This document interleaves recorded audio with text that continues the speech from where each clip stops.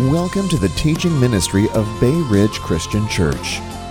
This teaching is from our 2023 Advent series, Christ the True and Better. During this series, we will explore how all of redemptive history pointed to Jesus, who is the true and better man, Son, Deliverer, and King. We hope this helps you understand and apply God's Word in your life today.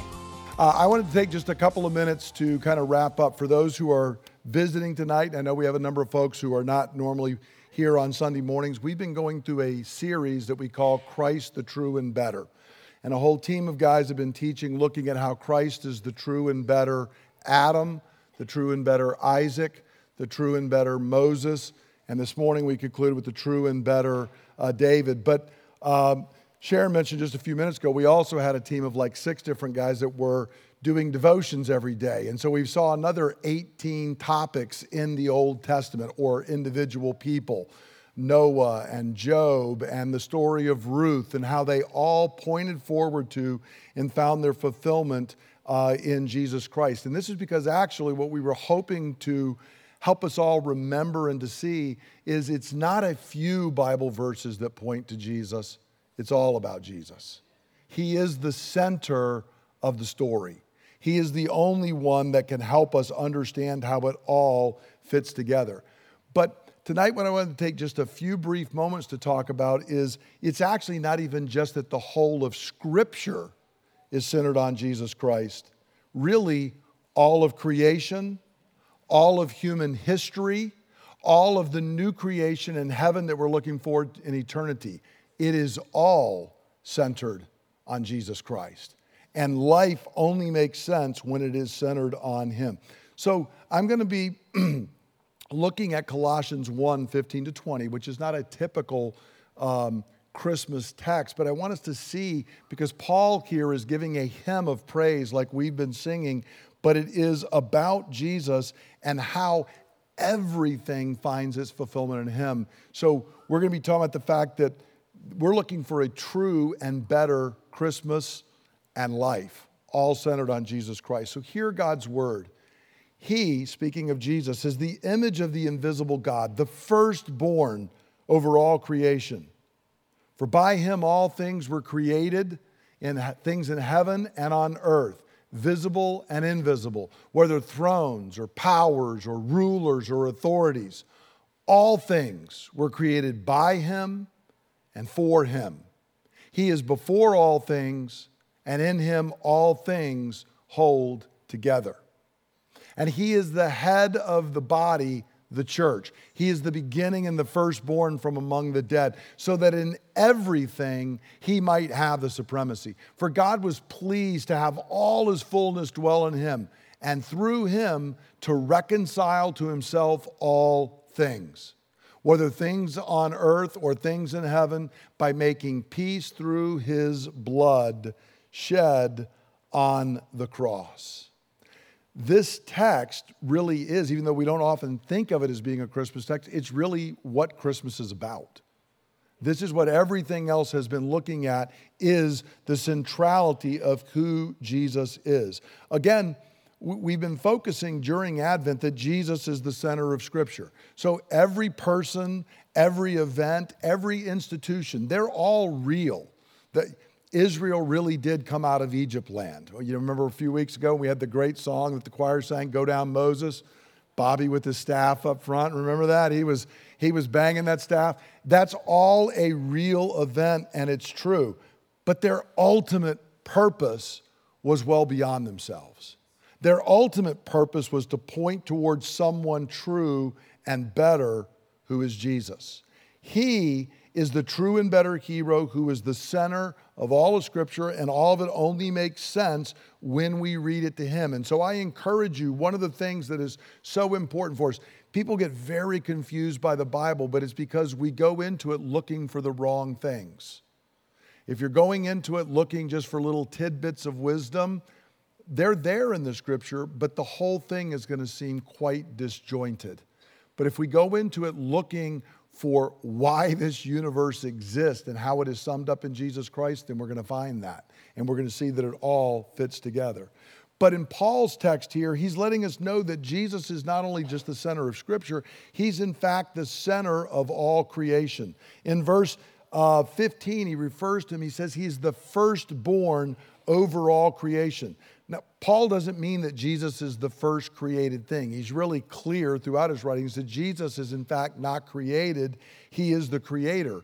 But what he meant is the firstborn is the one who got the lion's share. The firstborn is the one who had the place of honor. That the firstborn is the one on whom everything devolves and pointed to in their culture. And so Paul is here saying, look, Jesus is the firstborn over all creation. He is central to all of creation. He made everything. And notice, he tells us in verse 16, he made everything. By him, all things were created. Things in heaven, on earth, visible, invisible, thrones or rulers or powers or authorities. What Paul is saying is, whatever you think of, whatever you can imagine, if it was created by Jesus. But more than that, he tells us in verse 17 that Jesus is before all things, and in him all things hold together. Christ not only made everything, it is all sustained moment by moment by moment by Jesus Christ. I remember studying in a science class at the academy, and they were trying to, scientists are trying to figure out how there's a lot of things inside each and every molecule that make them think that it would all go out and everything would just explode and fall apart. Well, why is it not? I don't know the scientific answer, but I know the true answer. Yes, sir. Jesus is why it doesn't all go spinning off into nowhere. He's the one who holds all things together. Whatever we discover in science is really a description of the way that Jesus is working to hold everything together. And so Paul's letting us know this is not about religious life. It's not about spiritual life. It is about everything and everyone. The whole story of creation, the whole story of human history and even history, whatever was before us, is all summed up in Jesus Christ. It only makes sense when we look at it in light of Jesus Christ and see everything as being centered on him. That's why there's all of this fuss every year about a baby that was born over 2,000 years ago, is because it really is centered on him. And Paul goes on and tells us that not only is Jesus the center of this creation, he's the center of the new creation and eternity. So notice in verse 18, he jumps ahead and says he's the beginning and the firstborn from among the dead. So just as he's the firstborn in this creation, he's the firstborn in the new creation. That's part of what is going on in the death and the burial and the resurrection of Jesus. Paul's saying, do you understand?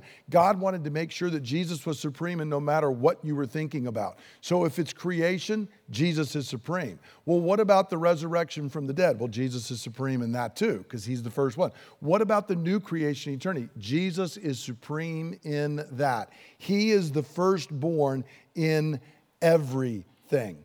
And so Christ did not come to start a new religion, to have us sing about baby Jesus, but rather he has come to achieve the supremacy. And the good news is, notice what Paul goes on and says, through him to reconcile to himself what? All things. Everything that was created, everything that was affected by the fall, he has come to reconcile everything to God. And so this means that Jesus is preeminent in the original creation and in the new creation that has already begun. There's a new world coming on. It's not something that's just future. It has already begun through the life, the death, and the resurrection of Jesus. And so not only does the scripture only make sense when we look at it through Christ, not only does our own past only make sense when we look at it through Christ, the future only makes sense when we look at it in Jesus Christ. Our culture is very confused right now because we don't think there is an end point. We don't think there is a goal towards which everything is moving, but the scripture is really clear. No, there is a goal. It came from Jesus. It's being sustained by Jesus. It's being redeemed by Jesus. And it's all heading back to him. He is the center of it all. So how do we think about this and apply it today? I want to talk just for a couple minutes about a true and better Christmas and help us think about this. I love celebrating Christmas. I've come to where I really love it, Everybody's singing all the carols and all the different stuff, and we were privileged today to have all of our kids and grandkids over and family time, and all of that is wonderful. But the heart of Christmas is Christ. There is no other heart to it. But we've had a tendency in our culture, and I'll say even in the church, to push Jesus off to the periphery. So we pick up our Bible, and I'm looking for those rules. I'm looking for it to tell me what to do or not to do. And the Bible does have those things, but that's not what it's about. We have worked to remove Jesus not only from the Bible, and thereby when we do that, we throw the Bible into confusion. And you can understand what I'm saying. If you're not looking for Christ, the Bible can become a very confusing book very quickly. But if we have him at the center, it falls into place. But we've done the same thing at removing him from the center of creation and history. For the longest time, we even referred to time as BC and AD. And what do we mean by those things? Before Christ and Anno Domini, the year of our Lord. But now, if you do much reading of scholarly things, like I spend my time doing, what do we refer to it as now? BCE, before the Common Era, and then after the Common Era, CE. That's what we've done. And it's a conscious desire to remove Christ from being the center of our time. Christmas is no longer what is central. Now it is happy holidays. I'm not interested in war over words or any of that, but you notice all of this is just pushing Jesus off to the side. And even when we think about Christmas itself, what is the first thing that leaps to mind for most people about Christmas now? I mean, it's gifts, it's what we're going to be doing. It's really become a time of kind of gifts and greed rather than gratitude for what God has done and what he has given for us, his Son. And let me be clear, even in the church, we can easily fall into this. I've got all of my stuff, and if I could have a little Jesus, this would be perfect. But there is no such thing as a little Jesus. He's the center of everything. And it all only makes sense and falls into place when we have him at the center. And so that's why, since we've kind of moved him, there was, I think it was Yeats wrote, the center no longer holds and things fall apart. That's actually what's going on in our culture right now. We're experiencing ever-expanding despair and conflict and anxiety and hatred. Life is out of sorts because what we've done is we've taken that which is center and tried to push it off to the side. It's not that I don't want it, but I don't want it in the center. I want to push it off to the side. But when you do that, the whole thing spins out of control. And Paul's letting us know in Colossians, no, it's not a little bit about Jesus. It's not even just the scripture is about him or religious life. Everything is about him. But I remind us, and I say all this not as a sense of condemning or anything else, because the good news is Christ came to reconcile. And we needed reconciliation because you and I are a mess. We are. All of us. This isn't you are. I am. We all are. We need reconciliation. And that's why Christ came, to reconcile us back to God, to put everything into place. Jesus even at one point said he did not come to condemn. See, he didn't need to come to condemn. We were already condemned. He came to reconcile. He came to save. And he came to call us to himself, where our despair is replaced with hope, our conflict with peace, our anxiety with joy, our hatred with love. I love that we have those 4 themes that are woven throughout Advent. Do we need in our culture right now hope, peace, joy, and love? And it is all found in Jesus Christ. And so tonight is a great chance for us. It's every year we get this chance to begin seeing all of life through him and to say, Lord, I'm asking you to reorient me. Lord, I don't want a little Jesus. I want him to be at the center, because that's when all of life makes sense. That's when all of it works together.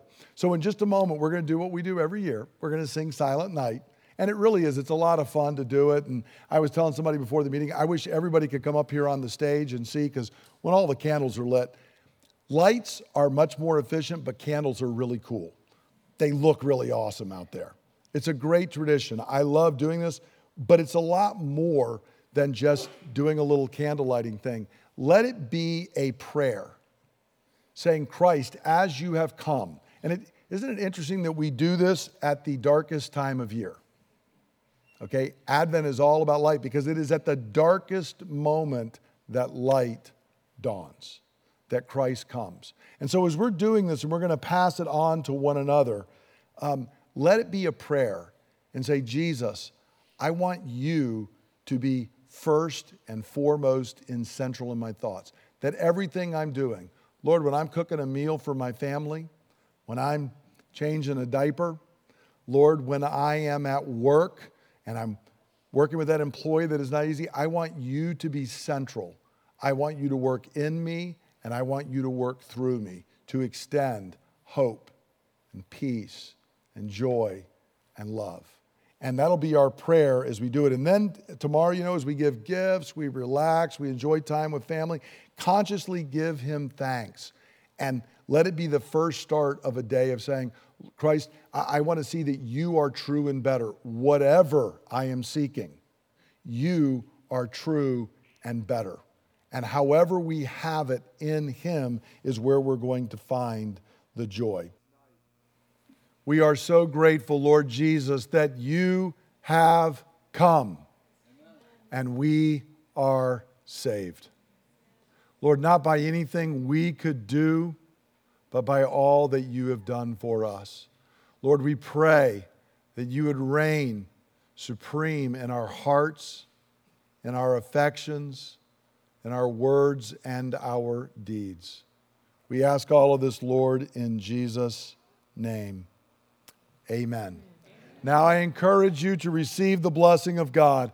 Glory to God in the highest, and on earth peace to everyone on whom his favor rests. May all the blessings of Christ fill you, your family, and your home.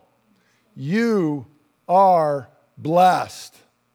Go forth and be a blessing in Jesus' name. Amen. Merry Christmas. Thank you for listening to the teaching ministry of Bay Ridge Christian Church. For more teachings and resources, please visit www.brcc.church.